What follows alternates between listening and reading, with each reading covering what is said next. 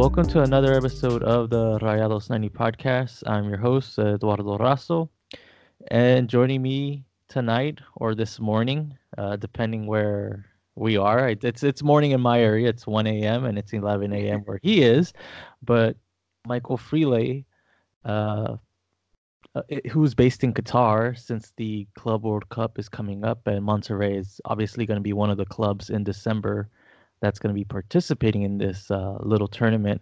But Michael, if you want to just introduce yourself, I do have some couple of questions just to have the listeners just get to know a little bit about you.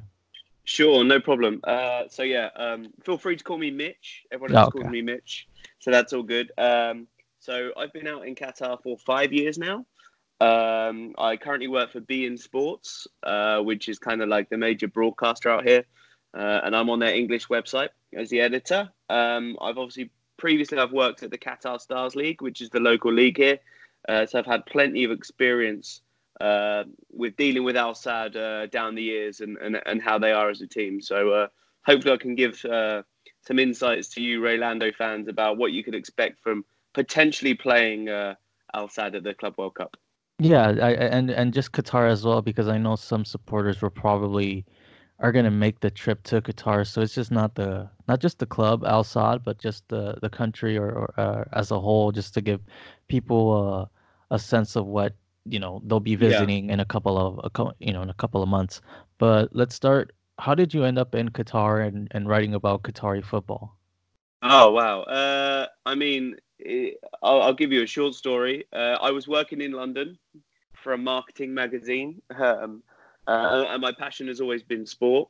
In 2011, I went and covered the Rugby World Cup in New Zealand, and I just saw a job here in Qatar, and it was for a kind of sports reporter, and I applied for it, and lo and behold, I got the job, and that job wasn't so great, and I moved to the Qatar Stars League, and then eventually to beIN Sports. But yeah, it was kind of a random thing. I wasn't too hot on Qatar or the region, but I've been here 5 years now, and I've obviously learned a lot about the culture. Obviously, it's ramping up here for the World Cup. The Club World Cup is part of those preparations, and yeah, it's certainly been a very interesting 5 years covering the Qatar national team, and obviously the teams in the Qatar Stars League as well. So what's been your biggest culture shock or biggest challenge, like moving from London, New Zealand to Qatar? I guess it's kind of like a different mentality. I guess it's not. It's perhaps Qatar perhaps doesn't have the hustle and bustle of London, but it's got a certain way of working and adapting to obviously an Arabic culture as well, and in a culture where the majority of faith is Muslim, but that's not really a big thing, but because it was quite multicultural in London. But it's just a different way of life, I guess, and once you kind of change to that and adapt to that, and see the way you work, and some people who I know have been out here for Mhm. years and love it, and then some people will come here for a year, 2 years, and leave straight away. So it's about kind of finding those rhythms with people, I guess, and Yes. yeah, it's slightly different in Qatar and across the Arabic world, but it's satisfying, and I certainly do enjoy it here. And just staying on the topic of Qatar because I know not a lot, Yeah, but a good majority of Monterrey supporters are probably going to make the trip to Qatar. I know I've seen organizers setting up, like little travel packages, etc. sure. What can people from Monterrey and just Monterrey supporters either from Mexico or the United States expect when they go to Qatar? For you, just what are some do's that you enjoy about Qatar? And obviously, I'll just ask what are some don'ts, just because obviously it's a Sure. different environment, different culture. So, what are your do's and don'ts for people that are planning to head to Qatar for this Club World Cup in December? Okay, well, one thing about this Club World Cup is that it's very much a build-up for the World Cup in 2022. Qatar have got the Club World Cup, I think, for the next 2 or 3 years. So, firstly, to any kind of Ray Landos fans who are coming over, just come over and just take it all in and enjoy it. I think that Qatar's a very small country, Only two stadiums are going to be used for this tournament. One of them being the Education City tournament, if you get past the latter stages. But and also the Hamad bin Khalifa Stadium, which is the stadium for Al Sadd. Culturally, there's so many different things here. You know, there's kind of falcons, like a falcon souk, and there's camels, and there's that kind of very, maybe if you're thinking as a someone from the States or Mexico, what you think about Arabian culture. There are all of those kind of great things to see and do here. Obviously, there are some kind of don'ts in terms of perhaps alcohol. Obviously, that's a big concern, I guess, going into the World Cup. But basically, it means that any alcohol that you have has got to be in a hotel. But it's not a major issue. Once you kind of get here and get the lay of the lands, you'll kind of realize that that's the way things are here. And you can't really be walking around with a beer on the street, if you know what I mean, like perhaps in the States or in Mexico. Yeah. But in terms of that, I guess obviously, people want you to be respectful, but in the same time, if you're going to a football match and you're cheering and you're chanting outside the stadium or on the way into the stadium, that's not going to be a problem, I don't think. I think that there are probably a lot of misconceptions about Qatar, that it's kind of a very strict state in terms of these kind of things, that you can't do certain things. But the organisers of this tournament and obviously of the World Cup have said that anyone is welcome, any colour, creed, sexual orientation, they're all welcome. So just come and enjoy it. That would be my kind of feeling, really. Sure. Yeah. No, thanks. That's really appreciative, because I know the people from Mexico and the U.S. It's gonna be a different. It's gonna be not a culture shock, but it's just gonna be something different, which is sometimes it's good. Some different is good, but you also want to be respectful when you're entering a country that you probably never visited before or thought about visiting before. But let's get into the football side of things. Qatar, obviously, you said that they're going to be hosting the CWC for the next couple of years as they prepare for the World Cup in 2022. But so how's the vibe in the city right now? Because we're under 2 months before things get started. Obviously, you're gonna have people from Liverpool, Mexico, and Monterrey. Obviously, whoever wins the Copa Libertadores. So you're gonna have some different people from different types of parts of the world. So how is the city, or how's the region getting prepared for this influx of tourists? Because like I said, we're under 2 months. So are you seeing signs that that show that people are starting to get ready for this tournament?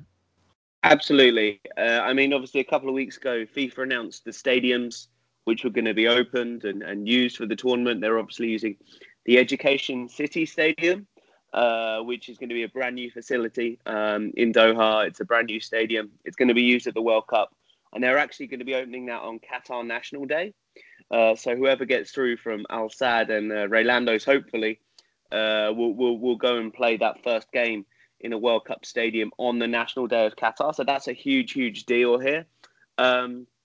I think obviously recently we had the IAAF World Athletics Championships in Qatar, and after a pretty slow start in terms of fan attendance and obviously kind of questions about the conditions for the athletes, I mean, certainly on the ground here, that kind of changed after a first kind of 3 or 4 days of being quite slow in the stadiums.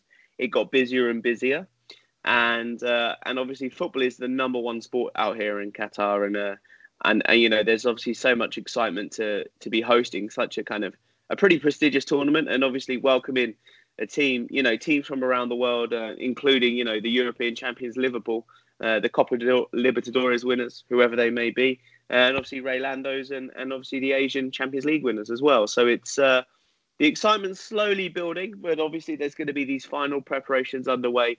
Perhaps with the metro lines as well. There's rumours that the metro is going to be open to Education City Stadium, so it's going to be easier for fans. And obviously the final preparations in getting the stadium completely perfect as well. And let's talk about Al Sadd, just because that's the team I want to focus on, because not a lot of people, especially in Mexico and the U.S., are going to know Al Sadd. So yeah, can you give us just a brief summary before we go into details of their season so far? Yeah, sure. So Al Sadd are probably considered one of the biggest teams in Qatar. Obviously, as you know, they've got a pretty famous coach in the minute in terms of Javi Hernandez. who played for them. Previously, they've had some pretty legendary players, Raul being another one. And they've got they're considered Qatar's most successful club generally. So yeah, they're the big boys of Qatari football, if you want to call them that. Yeah, I've before we started recording, or wait, like a couple of weeks ago when we got in contact, I ran through their squad, and they do have some like noticeable names. Like obviously Xavi's their head coach. They also have Gabi, who people might know spend a lot of time with the Atletico Madrid. So how is this like influx of talented like players with name recognition? How has that helped grow Al Saad's profile? I mean, Al Sadd have always kind of, down the years, always had big names. So this isn't new, but obviously, when they brought Xavi in 3 years ago, I think at the time he was probably one of the hottest free agents in world football. And they brought Xavi in as part of a longer term plan, linked with the World Cup and linked with the development of those players and team at Al Sadd, and also wider Qatari football. So this ploy of bringing in a Barcelona legend, most caps ever so far for Barcelona, has really, really worked. It's Xavi attracted Gabi in many ways to come over and play with the team, and their experience has really helped quite a talented crop of Qatari players develop and kick on to the next level. And that's obviously been shown at national level with the Asian Cup win this year. Yeah. And how's Xavi just transitioned from player to coach? I'm not sure if this is I think is his first season as a head coach, if I'm not mistaken. But how's that transition for player to coach gone for Al Saad? Yeah, I mean, so far it's gone pretty well. Having spoken to him, he's always seen himself as a coach. Even when he first signed with Al Sadd, there was always talk, maybe a year into his contract, that he was going to be eventually the coach. It was an open secret here in Qatar that his first coaching job was going to be with Al Sadd. And yeah, it's a natural fit. He loves talking about football, as you could probably imagine. The moments outside the press conferences when you're talking to him, he's very approachable. He's always, got something to say about Barcelona, a little bit off the record. And he's kind of very much feels like, to me, he's in the mold of a Pep Guardiola in terms of he's a football fanatic. He watches everything. He pores over everything. He's very detailed. He's got a very good back staff, backroom staff with him. And so far, he's been pretty successful with Al Sadd, I guess. He's, they're doing really, really well. They're third in the league at the moment. They have lost one game, but apart from that, they're there or thereabouts, and they've actually got probably one of the best squads in Qatar. And they've also been doing very, very well in the Asian Champions League. Well, not so well right now, but in the previous knockout rounds, Xavi masterminded wins over Al Duhail, which is like a local team here from Qatar as well, and also Al Nassr, where they actually battled back from a goal down in the second leg to go through there. So far he's been very measured. He's been very kind of tactically astute, and he's actually, set his team up well for the vast majority of the games he's been playing in.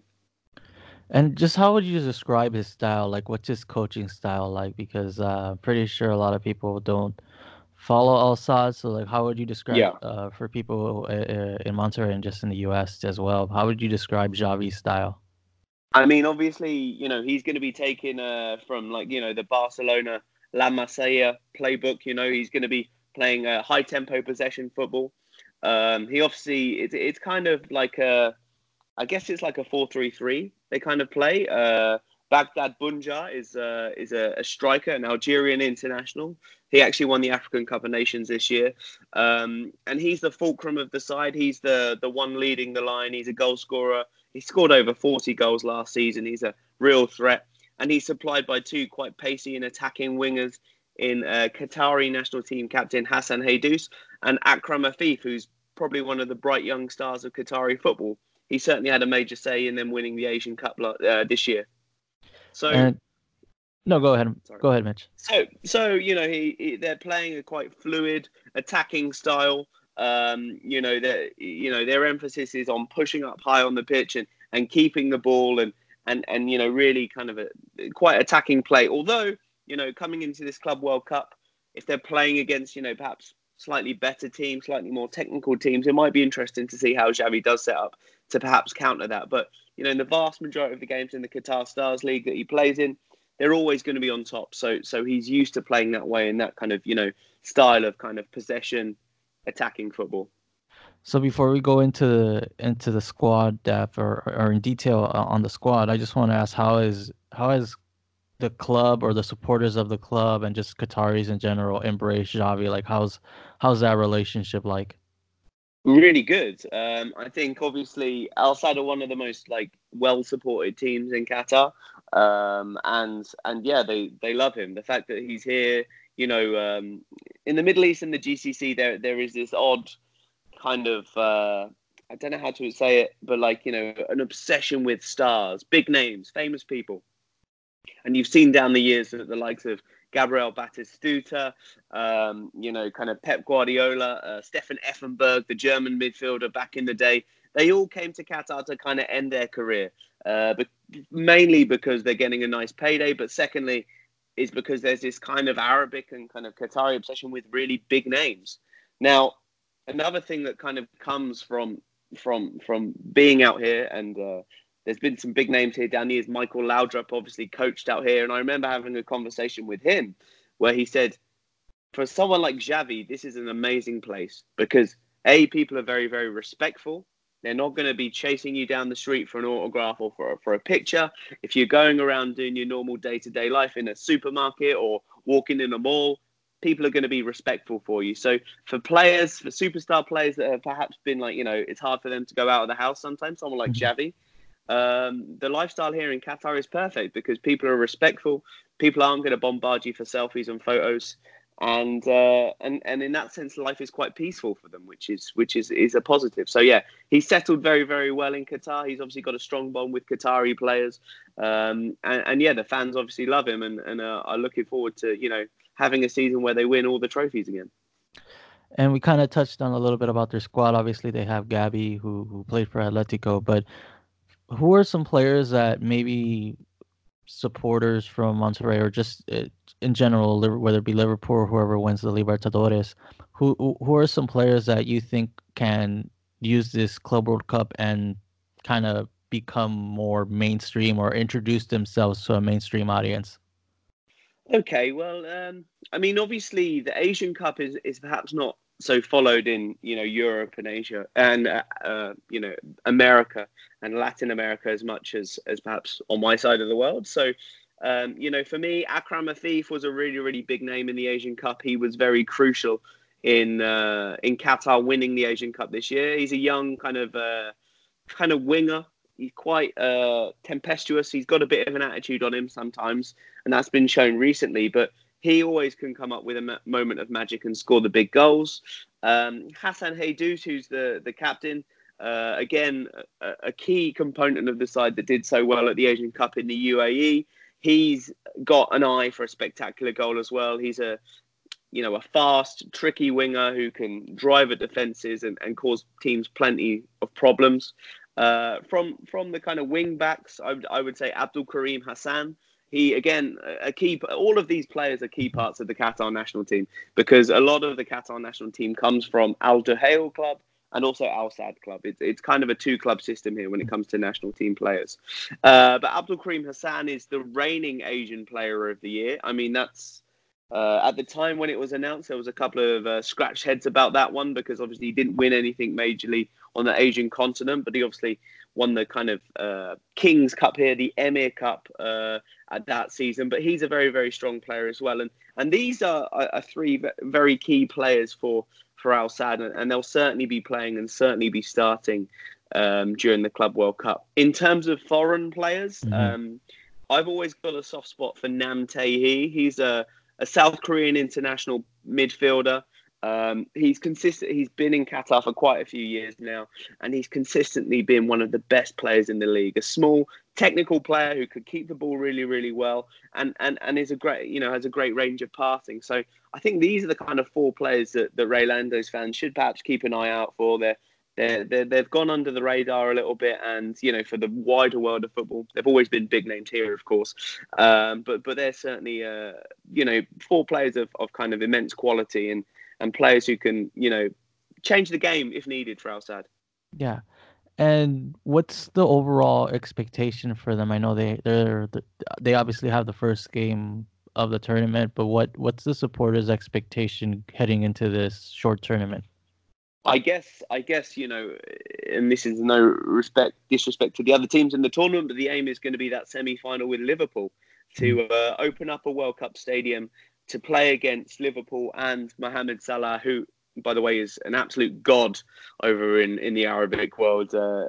Mohamed Salah can do no wrong over here, and he will be the man of this tournament. Have no doubt. So yeah, I think the aim is to progress from the first game, progress from the quarterfinals, and then get into that semi-finals. And that will be the aim, I think, to play Liverpool, to test themselves against the European champions. Is going to be the idea. But obviously, as a Ray Landos fan, I guess you've probably got something to say about that. Yeah, I think that's a lot of our fans are in the same boat. They're like, okay, we got to get to that Liverpool match. Like, we want to play against Liverpool. So it's like, I'm pretty sure every fan base heading into this tournament has that same mindset that, hey, we want to play the European champions, just because that's a unique experience, and B, like, you're playing against, you're pretty much putting up your squad and see how much they stack up against the European champions. But no, we obviously, if all things go as planned, we'll probably meet in that second round or second tier match before the winner more than likely gets to Liverpool. But yeah, no, we share the same sentiment as Al Sadd fans. But just a couple more things before I let you go. Sure. How are you gonna just take in this tournament? What's your expectation, or how are you gonna factor into covering this tournament? So I'm hopefully, fingers crossed, touch wood, I'll be in the stadium covering all of the tournament. From my point of view, I'm quite interested on the logistical side of things. Qatar has had so many events to build up for the World Cup. It's on the horizon now. It's so close. So it's going to be interesting to see how, the match day experiences do fans get in correctly? Is there any trouble? And if there is trouble, how do the authorities react to that trouble? Because that's going to be the test. Mm-hmm. This is really the first time that Qatar is welcoming fans from all over the world, like you said. So how will a Liverpool fan deal with a Ray Landos fan? Or, how are Al Sadd fans going to be coming to the stadium where there potentially are going to be Ray Landos fans there, or there could be Liverpool fans there? So that's kind of, from my point of view, going to be the really interesting thing. On the pitch with Al Sadd, obviously, I would love them to get to that semi-final game. I think the first round game against the Oceania champions, I feel like that might be winnable. And then I think when it comes down to potentially playing you guys, it's going to be down just to the finer details. I'll confess, I'm no huge Ray Landos, advocate. I haven't watched you guys that much. I know that you obviously won the Central American Champions League. Yeah. So yeah, it'll be interesting to see what happens. Obviously, Al Sadd have huge home advantage, and we saw in the last competition in the UAE, Al Ain went all the way to the final with home advantage. So, and there'll certainly be a big turnout at the stadium, hopefully. And there's a good support base there, because I think Al Sadd are confident that they can get to that semi-final based on fan support, and obviously to showcase Qatar off as this fantastic destination for a World Cup in 3 years' time. Yeah, and I just wanted to ask as well, just from the Qatari point of view, how are they viewing, not just excuse Liverpool from this, but how are they viewing some of the clubs that are coming in and playing Al Sadd? How are those supporters looking at Monterrey? How are they looking at whoever wins the Libertadores? How are they looking at the African team? How are they viewing these clubs that are coming in to play Al Sadd? Well, Esperance, I believe, is the African team. They've had experience of playing in Qatar quite recently.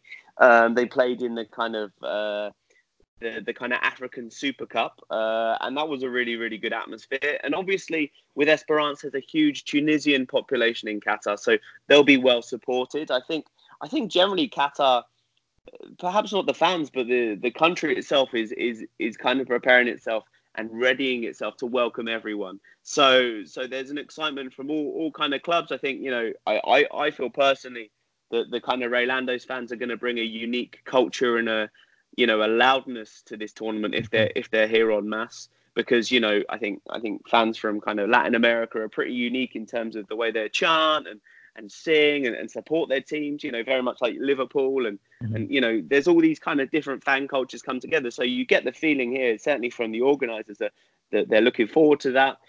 There's obviously going to be fan zones set up as well. So, if you don't actually maybe go to one game, you can go and watch it in a fan zone. I'm not sure if they're serving alcohol, but, there's rumours that might be the case as well. And that all of this is just, as exciting as it is, it's all for the end game of the World Cup. So this is all just preparation. Yeah. And if they can host a successful Club World Cup this time and get the numbers in the pitch for the big games, that's where the excitement's really going to be.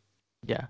And you personally, what club, what storyline, what specific player? I know you mentioned Mohamed Salah, and he's going to be a god there when Liverpool arrives. But what storyline, what player, what club are you most interested in following as the tournament progresses? Obviously, I'm on a Raylando's podcast, so I'm going to have to say Raylando's, right? I mean, I'm really interested because obviously I was kind of doing a little bit of research on you guys. And then I saw that you have the most beautiful stadium in the world.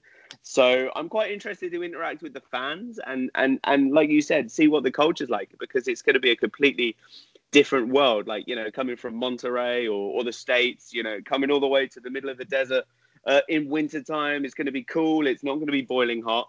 So that's going to be really interesting for me to see the kind of, I guess, the narrative of these different fans, as we've talked about, coming to Qatar and experiencing what Qatar is going to be like, because I think, genuinely, and this isn't because I've been here for 5 years. I think, when I go back home to the UK or I speak to other people around the world, people have got a lot of things about Qatar, like, oh, it's really hot there. You can't do this. You can't do that. And actually, you can probably do most of the things you think you can do. It's just kind of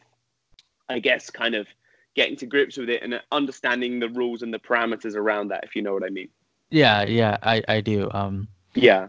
But so sorry. So from my side, it's really going to be about how the fans interact and take in this experience of Qatar and taking on that experience and then just saying to, passing the word around, really, I guess, because obviously Mexico are probably going to be likely to be hopefully at the World Cup. Yeah. I mean, it looks pretty likely. So, they're going to bring loads of fans. I mean, at the Russian World Cup, fans from Latin America really brought the party, right? So, yeah.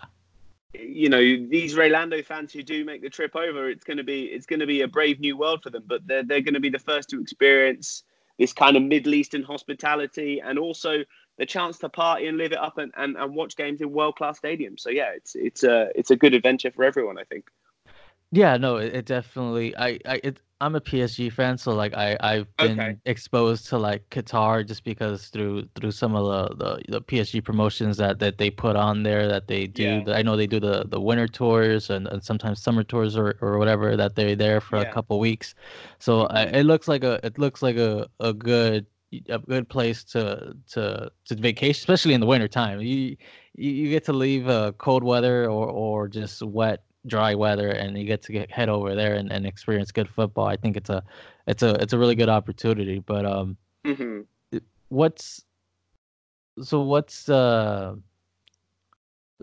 how is this gonna go into affecting the World Cup? How is this? I know we've touched on it a little bit, but how is this? I know it's a taste for people to experience Qatar as we inch closer to 2022, but how is this in the grand scheme of things for Qatar, a stepping stone for when not just a few people from different parts of the world, but the entire world just flies into Qatar for a summer?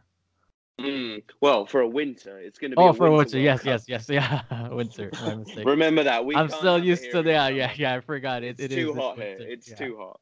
So it's underestimated from an organisation point of view how important this is. Obviously, FIFA are embedded in Qatar now, preparing for this tournament, preparing for the World Cup. So they're in charge of the ticketing, the marketing, the stadiums, the stadium operations, the match operations. But behind the scenes, for a good few years now, there are teams from the Supreme Committee who are the guys who won the bid, and the QFA, the Qatar Football Association, who have been working behind the scenes on these big games slowly but surely. So for them, it's a culmination of like, now we're actually probably in the final stretch in terms of, preparing these games, being the match operations for these games, ensuring that everyone gets a seat and gets a ticket, and match day operations are running smoothly. And these are going to be now the essential. There's going to be about 3 big test events, and obviously in that fact bringing fans from all over the world over.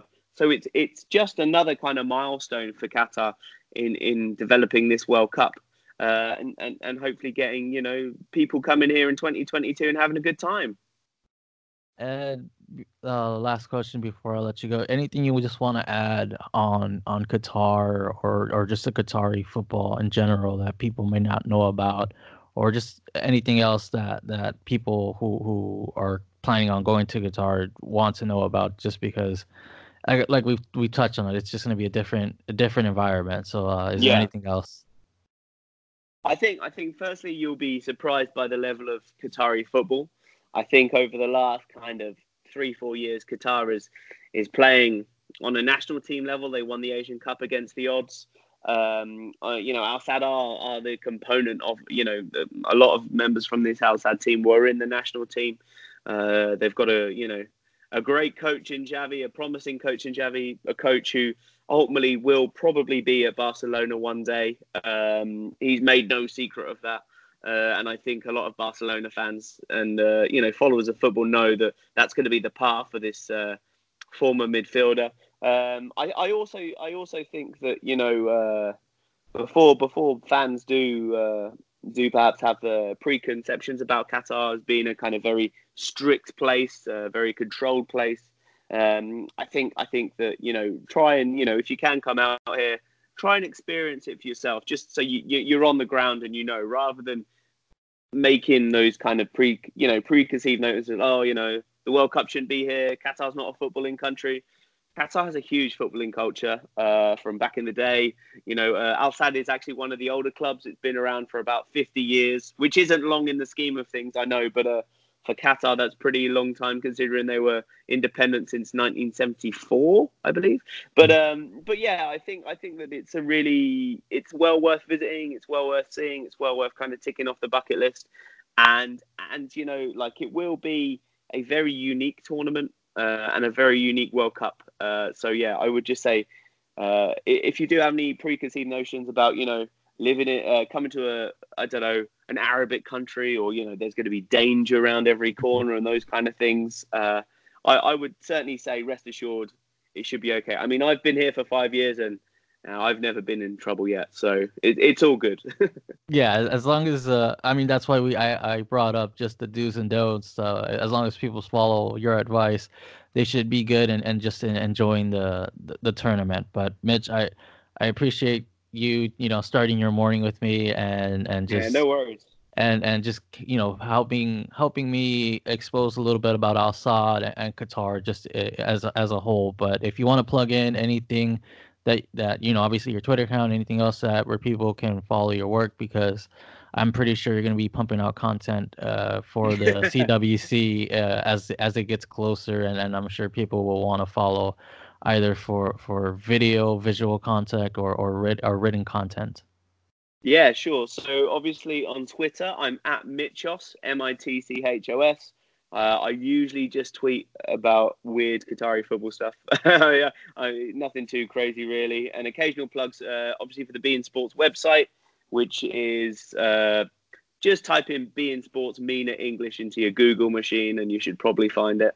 And obviously we cover everything over here. We've got video rights for everything. So usually on Champions League nights, I'm pretty busy. Lots of live blogs, lots of kind of hopefully some exclusive interviews with the Club World Cup coming, we've got some things planned. Obviously, we'll try and interview some guys from Raylando's as well. And also, look, if you're a fan listening to this now and you do want some tips or some do's and don'ts, reach out to me on social media. I'm more than happy to help. And I could show you some tips on some great places to eat for food. I can point you out to some local Qatari food and some Arabic food here, which is really, really good. And yeah, if you do want to get in touch, I'm here and we can chat.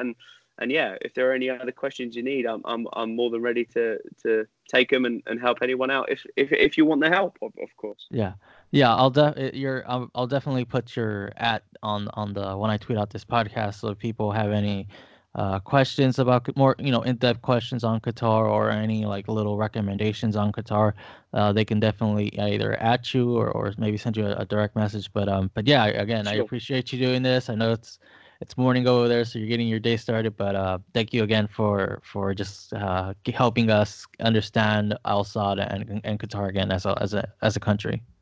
No problem, Eduardo. Now it's pretty late for you, so you should probably go to bed. Yeah, so. I think I gotta go to bed. Okay, man. All right. Well, thanks for that. But no problem. I'll again, if anything comes up, I'll definitely reach out to you. And if obviously if Al Sadd and Monterrey play, we're definitely gonna have to have you on again. So I'm gonna have I'll to definitely be in for round 2. Yeah, so we'll definitely have to have you back if that happens. But again, I appreciate you coming on. Perfect, man. Thanks for that.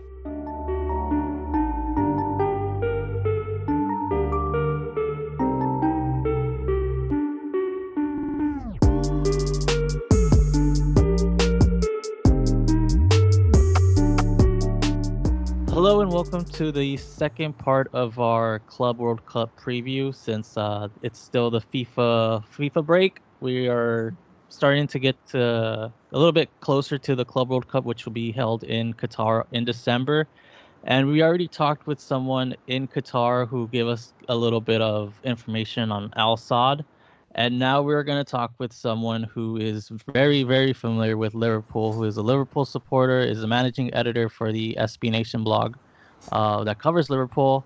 And yeah, so welcome, Stephanie. I do not know how to pronounce your last name, and I don't want to butcher it. So if you can pronounce your last name.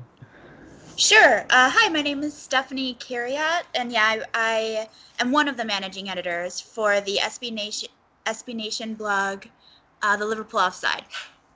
So before we get into Liverpool, let me just ask, how did you end up becoming not just a Liverpool supporter, but a soccer fan, since, it's still a growing sport in the US, and how did you end up just deciding, hey, I want to help contribute to Liverpool content?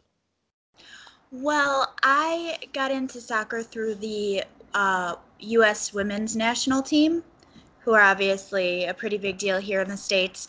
And I remember watching the World Cup when they won it for the second time in '99. And so I was like an okay fan until then, kind of off and on. And then in the 2010 World Cup, for whatever reason, I don't know, it was just the right time for me. And I just decided that I loved it. And I really liked the sort of drama of it. It's like every week is a soap opera, and I think it's wonderful.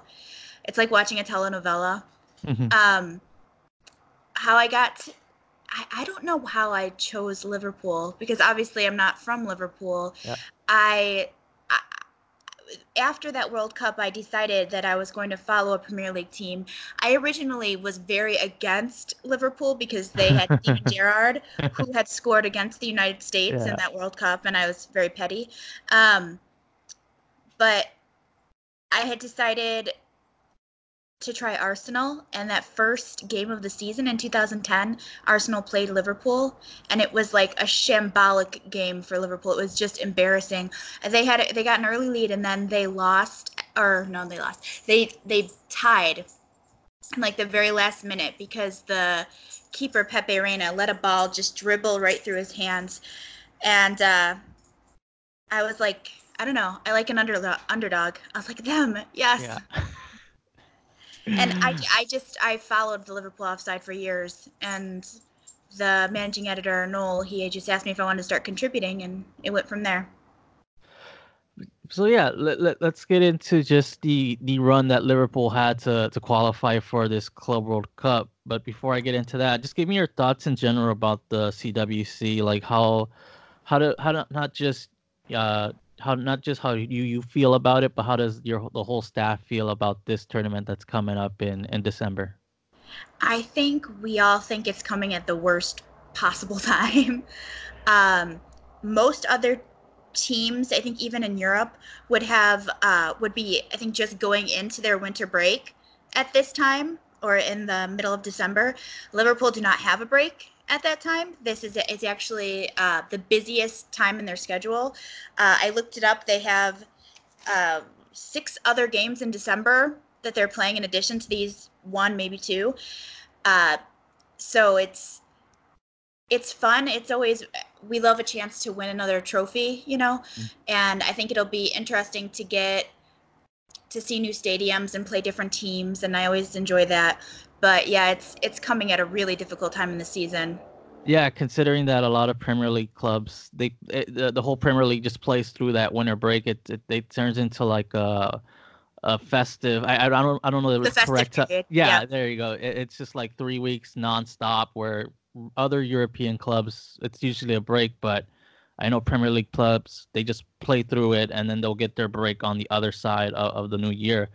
Yeah, So this is the first year they actually are getting winter breaks. They used to mhm, not, yeah. but this year they're doing it, but it's not until February, so it doesn't help much in this case. So how do you think Liverpool should approach this tournament? Do you see them? I know we'll get into Mohamed Salah more in detail because there was an article written in the Daily Mail about him. But how do you think the Jurgen Klopp's gonna just go about this tournament? Would you see some starters mixed in with some of the guys from the bench, or how do you think it's gonna be approached? I mean, it's in 2 months from now. I guess it depends on what we look like fitness wise. I want to say it's probably going to be a mix of the kids and the more mature players. In our midfield, especially, we have a lot to choose from. So you could see the bigger players like James Milner, Alex Oxlade-Chamberlain, maybe even Naby Keita getting to go. And so that gives us a really strong kind of like backbone. I don't know if we'll see Sadio Mane. I don't know if Roberto Firmino or any of that front three, Mohamed Salah. I don't know if they'll be going. It also kind of depends, I guess, on what FIFA expect. Like, are Mhm. they going to insist that we have like the strongest team Yeah. possible for this big tournament that they're planning? I don't know, but I do think you'll be seeing some of the young kids like Rhian Brewster is a really big prospect for us. Curtis Jones in the defense. So yeah, I think it'll be a mix. I'm really interested to Yeah. see actually how it ends up happening. But right now we're all healthy. But Yeah. in 2 months, who knows? Yeah, I never that idea of FIFA insisting or giving that little nudge to say, "Hey, why don't you start or bring some of these players and start some of these players?" That's never crossed my mind, but that is something to think about because I mean, not to get into the shady stuff of how Qatar ended up becoming Yeah, selected for the World Cup, yeah, but they've Qatar's put in so much money into building these new stadiums. I know one of the stadium that's going to be hosting. I know it's two stadiums. One of them's brand new. I'm pretty sure they're gonna want some star power from Liverpool, but let's get into how Liverpool got to this point. Let's take it back last year. What were your expectations heading into that Champions League 2018 2019 season? well, they'd made it to the final in the season before, and that was a more, I think, improbable run. Nobody that season before, when they ended up losing to Real Madrid, nobody expected them to get that far. It was amazing, and the fact that they lost was heartbreaking, but wasn't like the worst thing ever.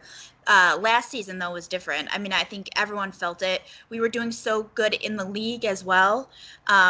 If you're familiar, we came in second to Manchester Hmm. City Yeah, last season, but we only lost by a point, and we lost one game, and the yeah, game we lost was to Manchester City. yeah. Um, ugh. But just remembering that. But we seemed Anfield just seemed impenetrable, especially in in the league, but especially in the Champions League. I think it felt so good. Like all those amazing Anfield nights, you could see the energy. It really felt like something special was going to happen that season. It would have been incredibly disappointing if we hadn't walked away with some kind of trophy. And it didn't happen in the Premier League, but yeah, that Champions League run was amazing. I mean, it was my first time seeing them win a big trophy. It was really something special. Yeah, no, definitely. They went on a. I mean, I'm a PSG supporter, so I kind of got familiar with them through that group stage. Mhm. So it was, and then I paid, especially through the end of 2018. I kind of kept a tab on them. Just I made it an effort to watch a little bit more Liverpool matches, just because they were in the group, and so one of the I know Alisson gets the love from everyone, and he's arguably top. For me, he's top 3 goaltender or goalie wise Mhm. in the world. How do you think he solidified?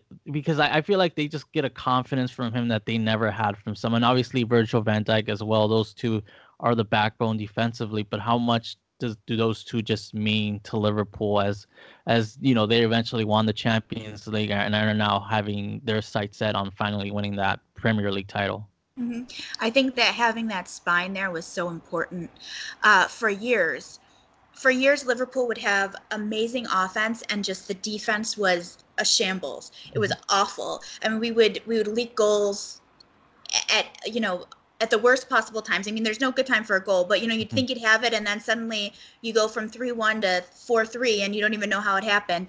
And so just getting Alisson in there, getting Van Dijk in there, but then also our fullbacks. I mean, we have Trent Alexander-Arnold, who's come through, who's been amazing on the right, and then left back has been a huge issue for us for years. We just can't seem to find and keep a left back. And now Andy Robertson we got him for a steal from Scotland, and he's probably the best left back in the Premier League, if not one of the best in Europe right now. So I think just the solidity of that whole defense has really just been the big difference back there. And obviously Van Dijk has a partner, and it almost doesn't matter who the partner is. He just makes everyone better. He makes everyone feel more confident. He allows them all to do the things that they're good at and not have to worry about the things they're not good at, because Virgil van Dijk is good at everything. So, he can always just pick up the slack. And it feels amazing not being concerned when a defender passes back to the goalkeeper. Yeah. Like, he's going to get this ball. Like, I don't have to worry about it anymore. And it was like I'd hold my breath every time it happened in years prior. So in the Champions League run, or any title run for that matter, there's always like the stars will always get the credit, they'll get the limelight. But in that Liverpool run, was there any player or players that that you thought that they deserved, that if it wasn't for them, probably Liverpool wouldn't have won or beaten Tottenham? But who do you think during that run that didn't get enough credit? Who do you think that player was, or players? I mean, I'm always going to say Jordan Henderson doesn't get enough credit. He's our captain, but it's very contested within the Liverpool fan base. Nobody really, not nobody, but a lot of people really underestimate him, and I think he does such an amazing job marshaling that midfield, just making sure that everything runs smoothly, being the sort of the middle person between the defense and the attack. He's not the showy player that Steven Gerrard was, the captain before him, but he does what needs to be done, and he's always a really calming influence in the center there. And I think that he doesn't score the flashy goals, and he doesn't make the big tackles, but he's just very reliable, and I think that he did a lot of work. And then again, the fullbacks, you can't say enough about how important our fullbacks are to the way that we play, and just the fact that Alexander-Arnold was gone for a while, but the fact that they've stayed healthy, they've played well from beginning to end, it was a huge difference for us. So now heading into this season, what was your I know now it's more Premier League. Let's focus on the title because it's a championship that they haven't won, or especially since it's become the Premier League.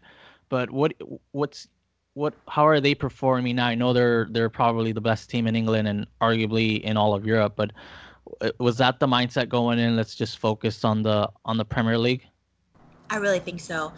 And like I said, we like any trophies we can get, but that the Premier League trophy is really, it's like the holy grail right now. It's kind of funny because last season, Manchester City, they really want the Champions League, and we really want the Premier League. And I was almost kind of like, can we just switch? Yeah. Can we switch?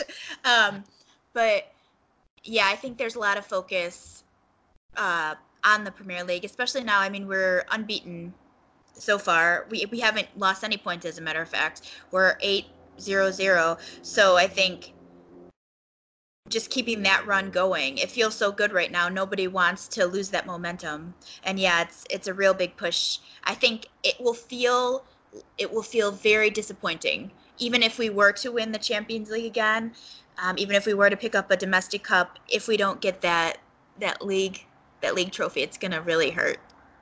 And just one more thing, going back to last season, how was how would I say it, the feeling around winning the Champions League against Tottenham amongst Liverpool supporters? Because I know there's not just you guys that write for the blog, but there's other people who you do a lot of the comments on the open threads, etc. How was the feeling amongst Liverpool supporters after winning that Champions League? Because like you said, you guys wanted the Premier League, so it feels like, just by how you're talking about it, felt like a consolation prize. Not that it's like something to sneeze at. It's like a lot of European teams. That's the goal. That's the goal.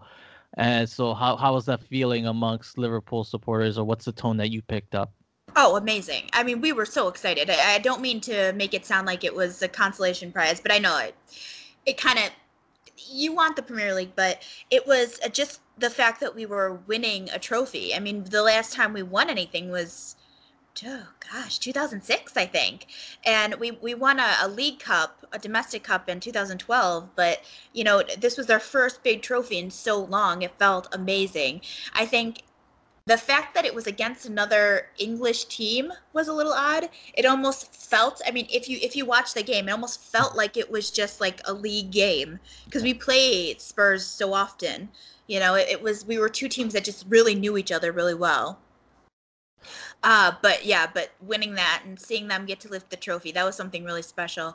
And I know everyone was psyched. So yeah, I mean, I'm not gonna be sad if we win the Champions League again. I'll say that. But yeah, no, I mean, as a PSG supporter, like, that's the whole goal for us. It's Champions League or bust. So it's like, it kind of feels like I'm a little salty that you guys are like, oh, I mean, okay, if we want, I guess we'll take that. We'll take that if we can't take the Premier League. But moving on, the main topic that I kind of picked up this week, as I referenced, it was an article in the Daily Mail by, I'm not sure who wrote it, but it was surrounding Mohamed Salah and how, in 2018, I'm not sure if it was Egypt. I'm not too familiar. I know you'll probably fill me in on some of the more in-depth details, but he was kind of used as a propaganda by, I'm not sure if it was the Egyptian national team or who it was, but it was kind of controversial in Russia.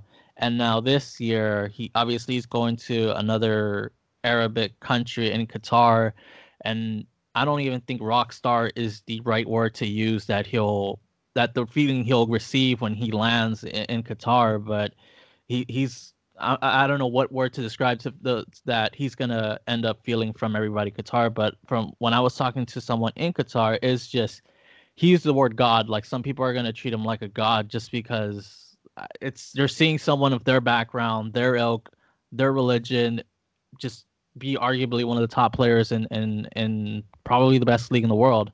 And so, how do you think Liverpool's going to go about this? Because obviously, they'll probably be a little bit more guarded than Egypt was. They'll try to be more familiar with whatever's going on and not have him be used as a propaganda tool. But how do you think Liverpool will handle that, and how will they take what happened in 2018 and just try to learn from that? And maybe what can Mohamed Salah used what he learned in 2018 and not try to find himself in that situation again? Yeah, that was a really difficult situation. The World Cup, I felt terrible for him. He was the one I was most excited to watch uh, of the Liverpool players going into Mhm. that World Cup because he had just had such a fantastic season. It was his first season with us going into Russia, and it was so depressing. I mean, every day it was stories about how these oligarchs were coming and taking pictures with him, and you could see he just looked so awkward and Mhm. uncomfortable. It would be like the rest of the team at a separate table, and then him with these like billionaire Russian people or whatever, or Turkish, I think maybe. Yeah. And he was obviously extremely uncomfortable. For a while there was sort of a rumor going around that he was going to just quit the Yeah, I Egyptian read that. national team. Yeah, I remember that, and it's just from the pictures that I saw, I felt like you said, he looked uncomfortable, and then some people were running away with out of context, like they were taking the pictures out of context. They didn't apply any context. I know there was some. I need to go back to Twitter and look at all that stuff, but there was some rumors that he was supporting these people, that Right. there was all this without even, like I Right. said, there was no context in these Yeah. pictures. Yeah, just taking pictures with them. That was the purpose of them taking pictures, right? So it seemed like tacitly, like, Mohammed Salah likes me, you should like me too, even though I want to kill all gay people. Yeah. It was these like really extreme people that espoused these extreme viewpoints that were trying to hurt the countries that they were in, and oh, pulling a shoulder over Mohammed Salah and to try to look legitimate. Yeah. And he did not sign up for that, but you can't, like, you're there with your country, and your bosses are telling you go do this. It's hard not to. But I mean, with that being said, if anyone has the clout to say I'm not doing this anymore, it's Mohammed Salah. Yeah. The Egyptian team needs him more than he needs them Mm. at this point. So, as for when they do go to Qatar, I I don't foresee that being as much of a problem. I don't think that the club would put him in those kind of situations in the same way. And I also think we're not going to be there that long. Yeah. So, I expect if he is one of the 23 guys that goes, and I'm assuming he probably will be if he's fit. Um, he may do a like press conference, Yeah. one of the pregame press conferences, that kind of thing. Do some press beforehand, but I don't think that they're gonna put him into a situation like that. But you're right. I mean, Mohamed Salah, but we also have Sadio Mane, who's also a huge Muslim Hmm. football player that plays for us, and then Naby Keita. They're all gonna be, I think, really sought after when they go, if they go.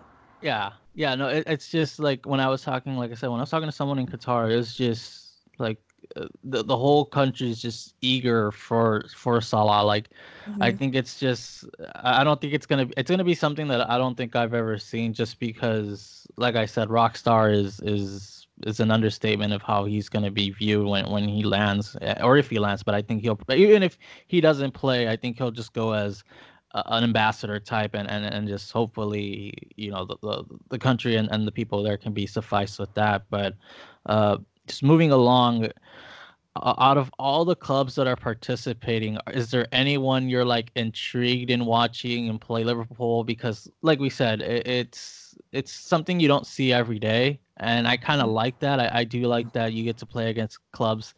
Granted, the timing it isn't right, but it's always nice to see, your club play against either the North American champion, the South American champion, or the European champion, etc. And these and this just uh not weird location, but in just random location, and it gives you that that aura for me, especially if I see my club play Liverpool, if it gets to that. But what club or clubs are you most interested in watching this December? I really just like discovering new clubs. There's some I went recently to look at, who was going to be there. There's some that I can't even say their names. I was like, how do you pronounce that? I hope he's not going to make me try to say it. Yeah. But yeah, I really like, because it's so insular with the Premier League. You know, it's like the same players and the same teams every year over and over. So it's just really fun in Europe, but then also in things like this to see other Yeah. teams get a taste for like the other styles of football that are played across the globe, and get a chance to learn about new players that maybe I haven't been informed about. So I think it'll be fun. I think when the time comes, I'm going to be just like lighting candles that no one gets hurt, Yeah. and that everything goes smoothly. But yeah, it'll be a good time. I think it's I think for us as Monterrey, we're like our goal is to obviously I think we get the winner of Al Saad, and I'm not sure I can't pronounce that name either. I can't Yeah. pronounce that name. Yeah, that was But one we of them. I was like, I don't know. I don't know how to pronounce that. And then I think the winner moves on to face Liverpool. I think our goal is to get to that match against Liverpool, from at least from the Yes. supporters, the tone that I get from all the supporters that I interact with. Like, yeah, that's the goal. The goal is to get to play Liverpool, and then let's just not embarrass ourselves when we play Liverpool. I mean, we do have some quality players. We have Vincent Janssen, who's familiar with the Premier League since he Yep. came over from Tottenham. So From Tottenham, yeah. he'll probably he can give us a lot of the players some insight. But yeah, for us, it's just been get to that Liverpool match just because, like I said, we have that aura that sure we want to win it, but I think for us the consolation prize would be playing Liverpool in a close match, just because like I said, it's not something you see every day, and it's just for us as a Mexican club, it's just going to be something we're gonna just let's just chalk that up and put it in one of the scrapbooks, and we'll hold memories to that. And so yeah, but obviously whoever wins the Libertadores is going to be there. Either it's going to be River, Boca, Flamengo. Those are like three historic clubs in South America. So it's just going to be, for me, it's just like I said, the timing isn't right, but I mean it's summertime in Qatar isn't going to do well. I mean, the World Cup's being moved just because of that, but Right. it's just I think it's going to be a really great time. And just anything else that you want to add about this, just because I mean I know you guys are in the midst of a Premier League run, and then obviously the Champions League, but what else are you looking forward to in this tournament, and then like that's in under like 2 months? What else am I looking forward to for that tournament? Yeah. Um, I think I think we'll be seeing a lot of the like the sort of second the uh not the usual starters, Hmm. and I always love that when we get to play some of the like especially some of the kids, Rhian Brewster, like I mentioned, Kiana Hoover, people like that I don't often get to see. I Hmm. love seeing them interact, and I love the chance for them to get that experience. And I think in something like an actual, a cup where we can win a Hmm. trophy, and it's across on the other side of the world. I Yeah. think that would be really exciting for them to get that opportunity. And I Yeah. think it'll just be interesting to see how their style of play, their 4-3-3, how it holds up against teams from the other leagues. I know how it works for our league, but it'll be interesting to see how it holds up against other teams.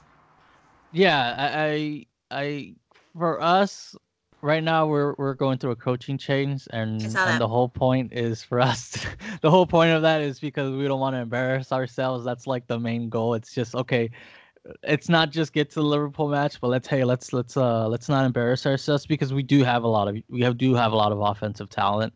Hmm. I think it's gonna if at least maybe two or one out of your front three play, I think it's gonna be a high scoring match, just because I don't trust our defense. Only two out of the four players who play defense for us, I do trust, but one of them is super young, and Cesar Montes, and I like to see.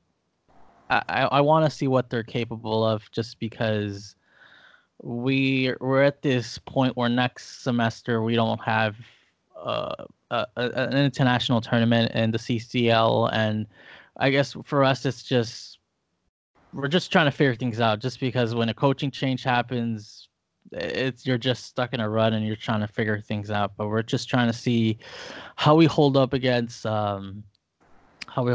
Liverpool, and then just go from there. But uh, since you're doing your research on some of these clubs, or starting to do some research, is there a player in particular? It doesn't have to be Monterrey, but it can be any club that you might be like, hey, I want to see that player play, just because from what I've read or from the highlights that I've seen, I want to see them.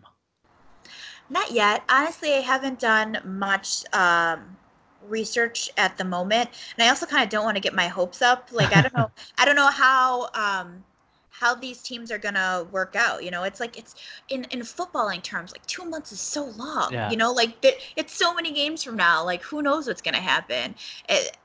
I'm almost like I want to like protect Mohamed Salah. Like I want you to get to go to Qatar and meet all those fans. They're going to be so disappointed if you break an ankle or something.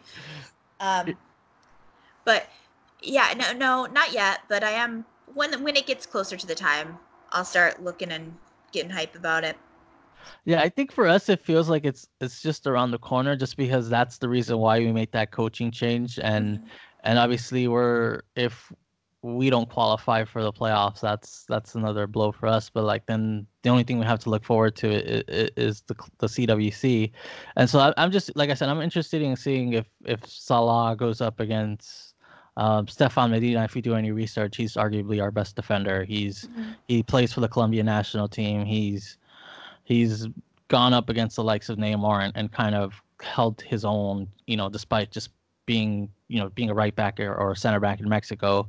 And I'm just eager to see just Vincent Janssen go up against. I don't know. I hope he plays in some of these matches, especially if they get to that Liverpool match. It's just, I want to see Janssen go up against like Van Dijk, just two behemoths of men, very thick men, and then just I just I have a gut feeling that Janssen just wants to redeem himself. He wants to show, hey, I can, despite taking this weird journey to Mexico. I think he wants to show that, hey, maybe next year or maybe in a couple of years, he wants to find his way back into the Premier League, since he's pretty young. He's 25, but wow, I would have said like 29. Yeah, no, he's 20. He's 25. He's 25, and it's just, yeah, he's everybody has taken a liking to him here, or everybody in Monterrey is taking a liking to him here. Everybody calls him now Chente. Like they pretty much converted him into a Mexican, and it's just it's weird because it's this stuff. Usually if someone from the Premier League leaves to North America, it's to the MLS. So it's weird to see this type of journey, especially happen with our club. But I just want to just say thank you for taking the time, and I know this tournament is a couple of months away, but I know we're like I said, we're in the midst of a coaching change, and all our podcasts have been just screaming at the world because everything that could go wrong has gone wrong. And we've been there. Don't worry. I'm a Liverpool fan. I've been there. We spent a lot of money, for a Mexican club to spend close to $100 million on a squad and to be out of the playoffs. Like that's a lot of money for especially a club in Latin America. But I just want to say thank you for taking the time and just giving us some insight on some of the players. But one more question before I let you go. Who do you think is gonna, like, maybe it might not just be a starter, but who do you think, even if it's someone off the bench, who do you think is gonna shine for Liverpool at this CWC? Who do you think, or who do you want to see? Hey, I want this guy to get an opportunity because I think he has the potential to use that that tournament and catapult him into having a decent or a really good second half of the season. I'm gonna say Divock Origi. I think he's gonna get a lot of time. He usually comes in off the bench for us because we have such an incredible starting three in the offense. But every time he comes on, he impresses. Has an incredible work rate. He is basically a Scouse legend now because of what he did for us last season in the Champions League. And I think this is an opportunity for him to really shine. Also, I would love to see Ryan Brewster get to play. I think that would be a really big opportunity for him, and everyone's just sort of he's our guy. He's the young one that we all really want to see work out in Liverpool. You know, we really want to see him make it. Alexander Arnold was the last one, and look at him now. I mean, he's incredible. Other than that, I would like to see Joe Gomez. He was injured for a very long time, and it's taken him a long time to work back into fitness, and he sort of lost his place to Joel Matip in the next to Virgil van Dijk in that back line. Before he got injured in, I think, December, he and Van Dijk were they were seen as like the next, the next 5 years of the Liverpool defense. And then he got injured, and then he lost his place. And so I think that it will be great to see him do well there too.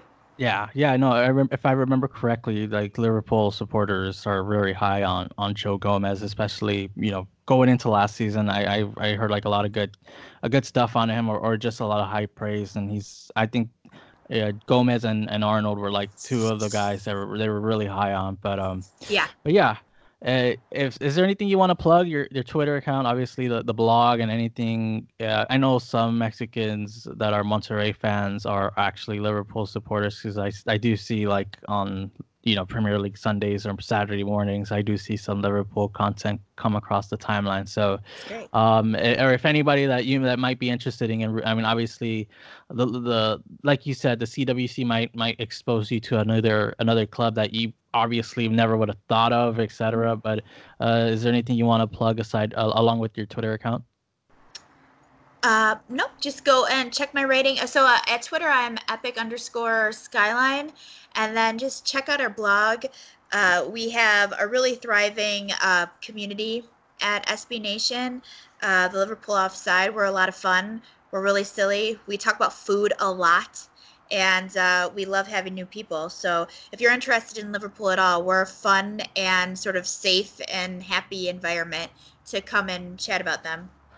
Yeah, I think for my interaction with the SB Nation Tottenham blog, just because of that whole Vincent Janssen saga, I kind of feel like the English blogs are pretty fun, just because they had a lot of fun with the influx of Janssen, or not Janssen, but Monterrey fans in their mentions, and I'm pretty sure.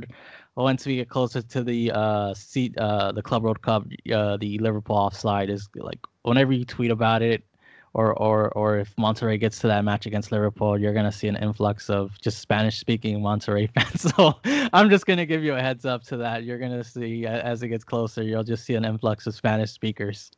It'll be a chance to work on my Spanish. That's great. Well, Steph, I appreciate you coming on and giving us some insight on Liverpool, Mohamed Salah, and just what you're looking forward to this CWC. So, so hopefully we can have you on as if that match does happen, and that we'll be able to. I hope it does now. I hope you guys win. I want to see you guys in the semis now. Yeah, we do too. Just because, like I said, that's our goal. That's our aim for that tournament. So again, I appreciate you coming on, and hopefully we'll be able to play against each other in that short tournament.